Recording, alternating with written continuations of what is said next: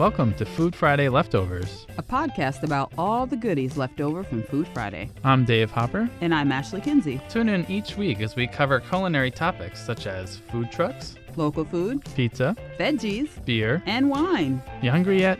I'm always hungry. Well, on that note, Ashley, tell us what's in the fridge this week. We have cocktails in the fridge. Well, some of them are in the fridge. We're joined today by Rick Sakari, John Curtin, and John Fisher. Thank you so much for joining Thanks us for having today. us. Our pleasure. My first question has to do with distilling in general. Is there anything you absolutely cannot distill into alcohol? I mean, if it ferments, it'll turn to alcohol, and then we can distill it. There has to be carbohydrate Yeah. Okay. because yeast eats simple sugar. So whatever you can turn into simple sugar can turn into booze. Huh. It's interesting, being in New York State and the different license classes that exist. The most sort of permissive is the farm distilling class, and what that means is we get a number of privileges, assuming that we're using New York State produced ingredients, and that's pretty broad for New York State. So we have every conceivable grain grows well up here. Apples, rye, wheat, corn. Yep. Yeah, apples, a number of fruits, grapes, even peaches, etc. Honey, obviously, maple syrup if we want to go crazy. So we actually have a pretty broad range of ingredients to use. That being said, the market kind of dictates that whiskey is the standard. Yeah. Yeah. Whiskey sales are up. Yeah. Like, Is double that 'cause of digits. the news or just the... Well, including exports of American whiskey. Slowed down a little bit last year. I think it was only a 7% increase, but it was like a 16% increase in whiskey exports in 1 year. Now, what caused that? The world loves American whiskey. Is it just they just finding this out? It seems like it. It's really interesting to see one of the biggest shifts we've seen is towards rye. People are branching out from what they were drinking even 5 or 10 years ago. I think that goes both for whiskeys and spirits in general. Well, vodka has been the largest selling spirit in the country for decades, and it still is. But Americans had been looking for flavor, which they first found in flavored vodka. Mm-hmm. Flavored vodka sales are up for the first time in 3 years this year because they were going down because Americans were moving from flavored vodkas, of which there are hundreds of flavors. It's dozens. frightening. Yeah, dozens of dozens. and they were starting to drift from flavored vodkas into American whiskey because American whiskey is easier to drink than the foreign whiskeys. Bourbon is more friendly. It's rounder. It's sweeter. Tennessee whiskey is the same essentially, except it's from Tennessee. Scotch and Irish whiskey have a little bit of an edge. Scotch has the smokiness most of the time, and Irish whiskey is more delicate, but it's also very dry, kind of like the difference between American wine and European wine. But so Americans were looking for flavor. They found it in whiskey. The ones who were scared of whiskey the first time they tried it went for flavored whiskeys, like Fireball, which is terrifying. You can get a 3-liter box of Fireball. I do know that, and I don't want to know that. And it's interesting. Vodka is a third of the total, or 30% of total. Yeah. And the Irish have responded by diluting their whiskeys. Jameson is, I think, 70% vodka now because it makes it more approachable, but less intense. Wow. Now, is that just for the American market, or do they do that in Ireland too? That's pretty straight across the board. I don't know. And so 20 years ago, if you bought a bottle of Jameson off the shelf, it was pot distilled or some variation of pot distilled, 7-year-old minimum. Now the Irish standard is a little different from the standards here, but in Ireland, whiskey has to be at least 3 years old. So Jameson went from being 7 years old down to 3 years old, the bare minimum, and it went from being pure whiskey to about 70% neutral spirit. More or less. But it's still aged, though, right? Yes. So so it's not like they pour vodka in the bottle. No, it is. Yeah. They oh, yeah? Yeah. Oh, yeah. And they added caramel coloring, too. Well, I knew that. Well, that doesn't sound... No, I mean, so I'm a little bit biased. So I lived in Ireland in the early aughts. I worked at a pub, and Jameson back then was way different than it is now. And Jameson is the largest selling Irish whiskey in the country, and it has been driving the huge increase in Irish whiskey sales in the country. It used to be people only drank Irish whiskey on March 17th, and when they had Irish coffee, it is up, almost 80%, 100% in just the last 10 years. Yeah. And that's because of marketing money paid for by their parent company. It's Pernod Ricard, right? Yeah. Yeah, but I'll say this. I mean, it's kind of the gateway drug for people who are afraid of brown spirits. They say, Right. "Oh, I'm a 'Cause it's I'm a vodka drinker. I'm a vodka drinker." Well, you can kind of start to try this, and then you get into the fuller whiskeys, and kind of get back to what we were talking about before with rye. I mean, rye has so much complexity to It's it. spicy. Oh, it's spicy. It's got cinnamon. It's got fun. clove. Yeah, and for cocktails, especially It's the best. what we were talking before. Yeah, you can enhance so many of those flavors and go in so many different directions. It's rye for us is Because king. the first Manhattan cocktail was made with rye whiskey, Oh, yeah. As it should be. and that's the only thing that's the only way I'll drink a Manhattan now, and that doesn't mean Canadian whiskey because That's not real. That's not real rye yeah, whiskey. yeah. Can It I, sounds can like I ask a question? Sure. I wanted to ask you. I wanted to ask John earlier. What's your favorite cocktail? Oh, I don't have kids that I know of, so that's a favorite child question, maybe. Well, I love the daiquiri that we just had on the air. Especially with the Quackenbush rum. If you go plug. If you go into you're a new city, a new bar, whatever. You walk in. What do you order? Well, it's kind of like you go to an ice cream place and you get vanilla first. Yeah. Yep. I'll see how good their margarita is. 'Cause Margarita, I want to see if really? the lime That's juice is fresh. I want to see if they use simple syrup or if they use sour mix.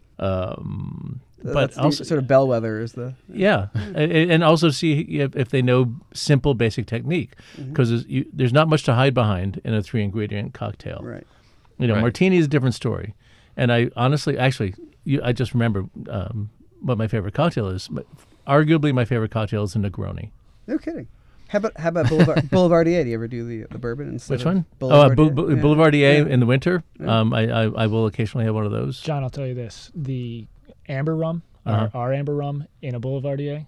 So you sub the bourbon Yeah, I out for think that. that'd be pretty is- nice. She is tasty. Now, can you I'll tell us say- what a yeah. Negroni is real quick? It's until about a year and a half ago, I said it's impossible to mess up. But I had one at a bar in Hudson. It was messed up. But Leave it to it's Hudson. Challenge accepted. it's 3 ingredients that are on almost every bar in the country. It's 1 ounce of gin, 1 ounce of sweet vermouth, and 1 ounce of Campari. There's not even a complicated ratio to remember. No, it's Sounds 1 ounce of like each. that. And Measure you it out and that's stir it. it with ice, and you strain it into either over fresh ice in a rocks glass or into an up glass, and orange twist as opposed to a lemon twist because Which is the key. right, because the main flavor of Campari is bitter orange, and it is the perfectly balanced cocktail because it's only 1 ounce of gin and vermouth, and Campari are lower alcohol. Campari is only 26% alcohol. It's a relatively low alcohol cocktail, but with a lot of flavor. And I know a bunch of bartenders. I'm not a bartender anymore, but I was. I know a bunch of bartenders, very well-known ones, and it's their favorite cocktail as well. Can I blow your mind? Sure. I went to Hamlet and Ghost, Brendan Dillon up in Saratoga, and he did a Negroni, but he subbed the gin with the Death Wish vodka that we make, which is a coffee flavor. And you'd think, no way is Campari it. going to work in it. It is unbelievable. I can see it. It's so good. I can definitely see Feels it. like it would be seasonal with fall too, because the coffee flavor and then A you little said darker. bitter. Yeah. Well, the thing is also remember that their coffee product is a vodka, so it's not like a heavy sweet coffee. Right. It's We don't add complexity sugar. of coffee flavor. Follow-up question. So, and I'm just gonna take off. add my later. I'll add my 2 cents. So my sort of bellwether cocktail is the old fashioned. How do you feel?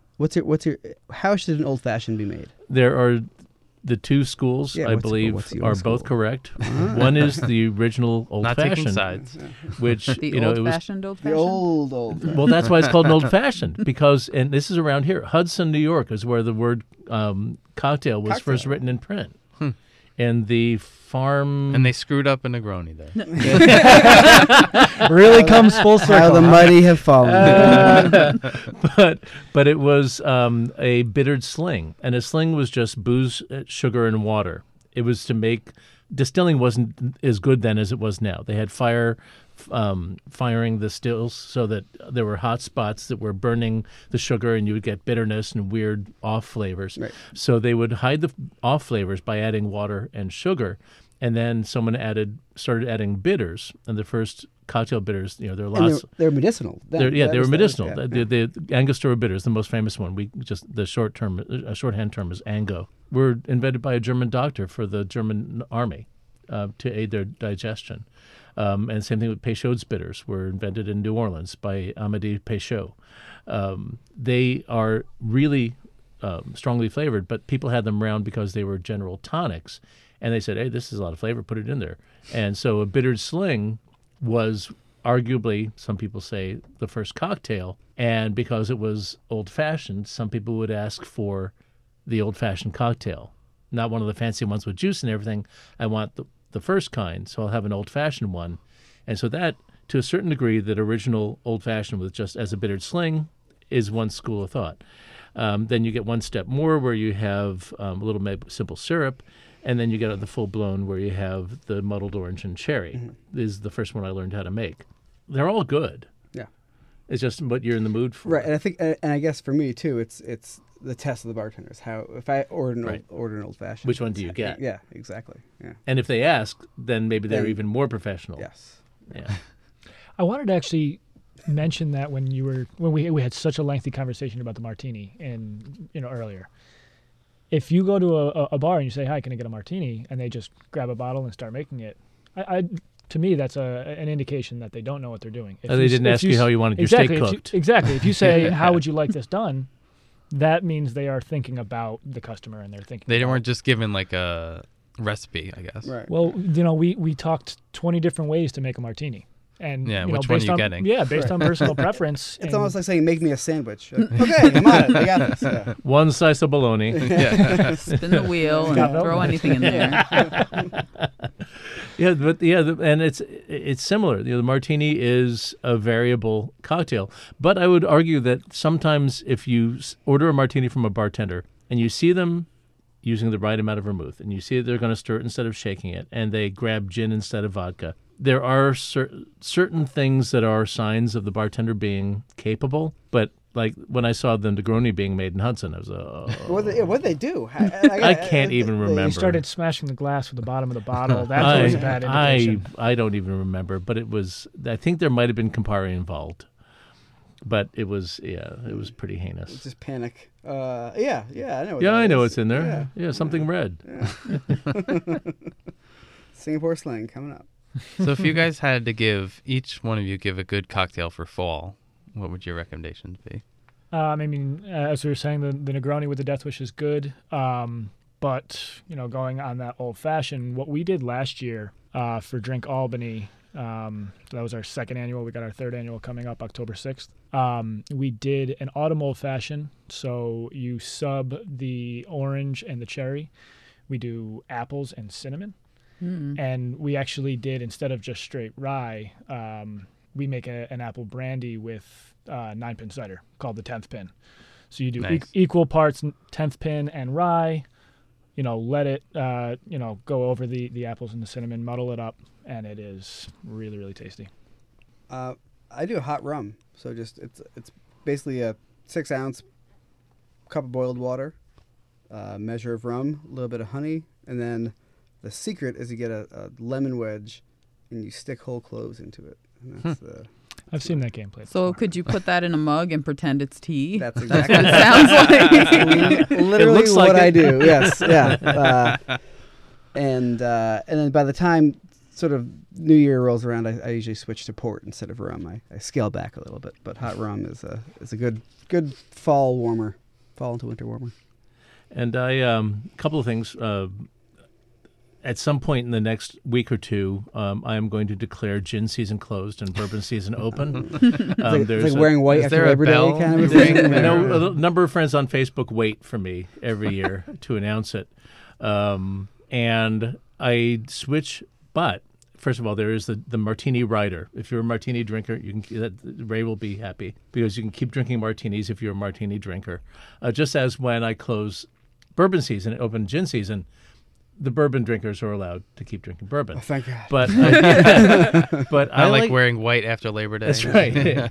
Just not the shoes and the belt. That's a full Cleveland. Yowza. But I like if you are stuck on gin though, I like to switch from a gin and tonic to a gin highball, which is gin and ginger ale with Angostura bitters and a piece of lemon. A nice fall-ish gin drink. But honestly, I just like bourbon and cider. Once the cider starts showing up at the farm stands, a piece of lemon brightens it up because a lot of cider is a little bit on the sweet side. Sometimes I'll put a splash of Angostura bitters in there to add a little complexity. So at home, simple cocktails like that, I'm going to do things along those lines. At bars, though, I start looking for more spirit cocktails as opposed to juice cocktails, citrus cocktails, and, stirred cocktail. I love mezcal year-round. It's the The best. smokiness. John, can you let us know when bourbon season starts? Because I will we alert actually you. we already put a bourbon cider cocktail. We do the hot cider on our menu at That's the okay. I was an distillery. altar Thank- boy. You're so- giving us the blessing. Be a Holy, blessing. I was gonna have to rip up the whole thing. We would have to close. But if we got the blessing, then Yeah. So what are you looking for? Rick, Is it like Rick a, was crying, by the way. I don't know if we can't see that. in the podcast, But now the bar opens in a half an hour, and we can go in, and that's going to be the cocktail that I make right off the rip. You could say that today starts bourbon season, right? So that he can open. Is there like and- a weather? forcing your hand here. This is like- Sure. yeah. It's been kind of cold lately. It This is doesn't get weather-based. posted the Monday, so the- you gotta, The groundhog. I think- It is weather based. According to meteorology, if I'm not mistaken, September 1st is what they go by. So yeah, meteorological technically, fall. Yeah. It's fall now. So Yeah, but I mean, have to feel it. It's cold out there. You don't feel it. I'm Irish, Scottish, and German by descent. This is warm. Yeah, John's Yeah. wearing shorts. Just That's for the There's a frost this morning. All right. So if you had to bring a cocktail to a deserted island, what would it be? Oh God. Straight whiskey and lots of ice. 'Cause, Oh, you're on Is an it a island. hot island or a yeah, cold it depends. island? Yeah. I don't Is think it you're going to Antarctica? Svalbard or Greenland. In, Is in it Iceland, you're Arctic? bringing just Brennivine. Yeah. You can do a warm one and a cold one. if you I'm want. back to the Negroni. It's We've come full circle. yeah. it's just it's complex. It's not super high alcohol. You can change up the gins and vermouths. There's a bar in Manhattan called Amore Amargo that specializes in bitters. There's not a drop of citrus juice in the whole place, but there's plenty of acid in the other ingredients they have. And you can get about 20 different variations of a Negroni there. Of course, I'm blanking on his name now.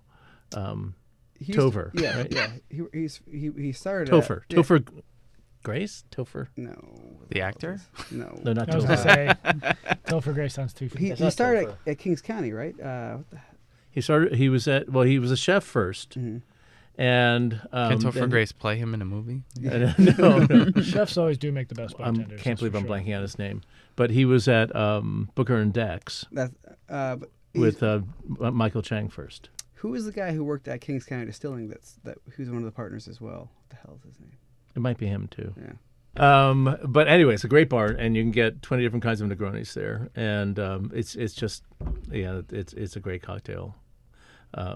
Going to have to try this. Yeah. Yes. Too. You reminded me earlier the Stockade Inn. Stockade Tavern, yeah. Stockade Tavern, rather. Stockade is Stockade Tavern. Their Jungle Bird. I don't know if you ever had that. That was a. Well, I haven't one of had the- Yeah, that's. So if we're going to tropical, if I'm going to tropical island, There you go. The Stockade Jungle Bird was my go-to. Yeah, because I'm thinking of a Negroni on an island. I would have to be like in a tuxedo or something. I could see you pushing your little cart of. It's- Now, is your tuxedo just the bow tie? And As- if you're on a desert island. no, that's Chippendale. Next topic. I think we've really gone down a rabbit hole on this one. So you guys have any funny stories for us? Oh God. How Well, there was that time that I was wearing just the bow tie. Thought I was alone the on only- the island. And, cocktail wise, I guess I don't know how funny it is, but it's a story. So I moved to Ireland after college, and I got a job at a pub there. Where in Ireland? In Dublin. It was in Rathmines, so South Dublin, and I was excited because it's like the land of whiskey, but they don't do cocktails there at all. Or this is 15 years ago. It's just there are bottles of soda, there's ice, and there's spirits. There's no I thought it'd be like a much more involved mixing job. I pulled pints and poured shots. And I had a friend come visit me, and she really wanted an Irish car bomb, right? So that's everyone. Again, this is going back a little ways. Yeah, college drink. Yeah, exactly. So I just remember very clearly we went to a pub, and so we ordered 2 pints of Guinness, drank them down to a third. We ordered 2 shots of Jameson and a shot of Bailey's, and we had to sit there at the bar and assemble our own car bombs, and people were just looking at us like we were out of our minds. What are these Americans doing? Yeah, exactly. It's like that's all I got. Sorry, that's short notice here. I was trying to figure out when we were supposed to start laughing. I forewarned there was a story, but it wasn't funny. Yeah. It was entertaining. Most of my though. stories, yeah, it was. It was entertaining. It was an interesting experience. I guess it was an interesting story. I guess it was one of my first bartending gigs. It was for a caterer, and we were at the Historical Society in Manhattan. And to this day, I still call it the Hysterical Society. And there were 2 of us who had worked for the caterer before, and we're behind the folding, 8-foot tables, and we had the bar all set up. And we were supposed to have a third bartender join us. And so we got it set up without him. And we're about ready to go. He rolls in, and he's looked like he was 60, 64 years old. Looked Irish, white hair, kind of pinkish complexion. And I was like, oh, this is great. We're going to have a veteran New York City bartender helping us out at this party.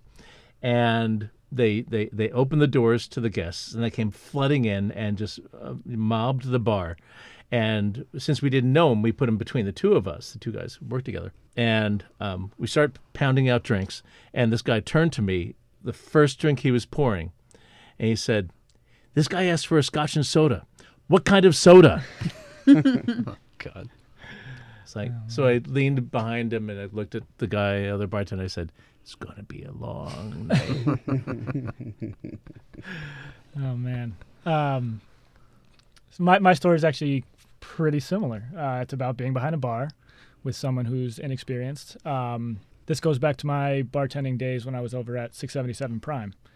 And 3 times, I think, I had Jerry Jennings behind the bar with me as a guest bartender. And the very first time, it's he's scheduled to come in at 5 o'clock. Like, all right, big crowd there. Everyone wants to get a drink made by Jerry Jennings. And 5:30 rolls around. Everyone's like, "Where is he? Where is he? Where is he?" About 5:45, he finally walks behind the bar. He looks at me. "Hey, what's in this cocktail here? The J&J." I go, "Jerry, that's your cocktail. That's the cocktail that you order every time you come in here. It's vodka and pineapple juice." And he was just like, "Oh, right, of course. That sounds about right."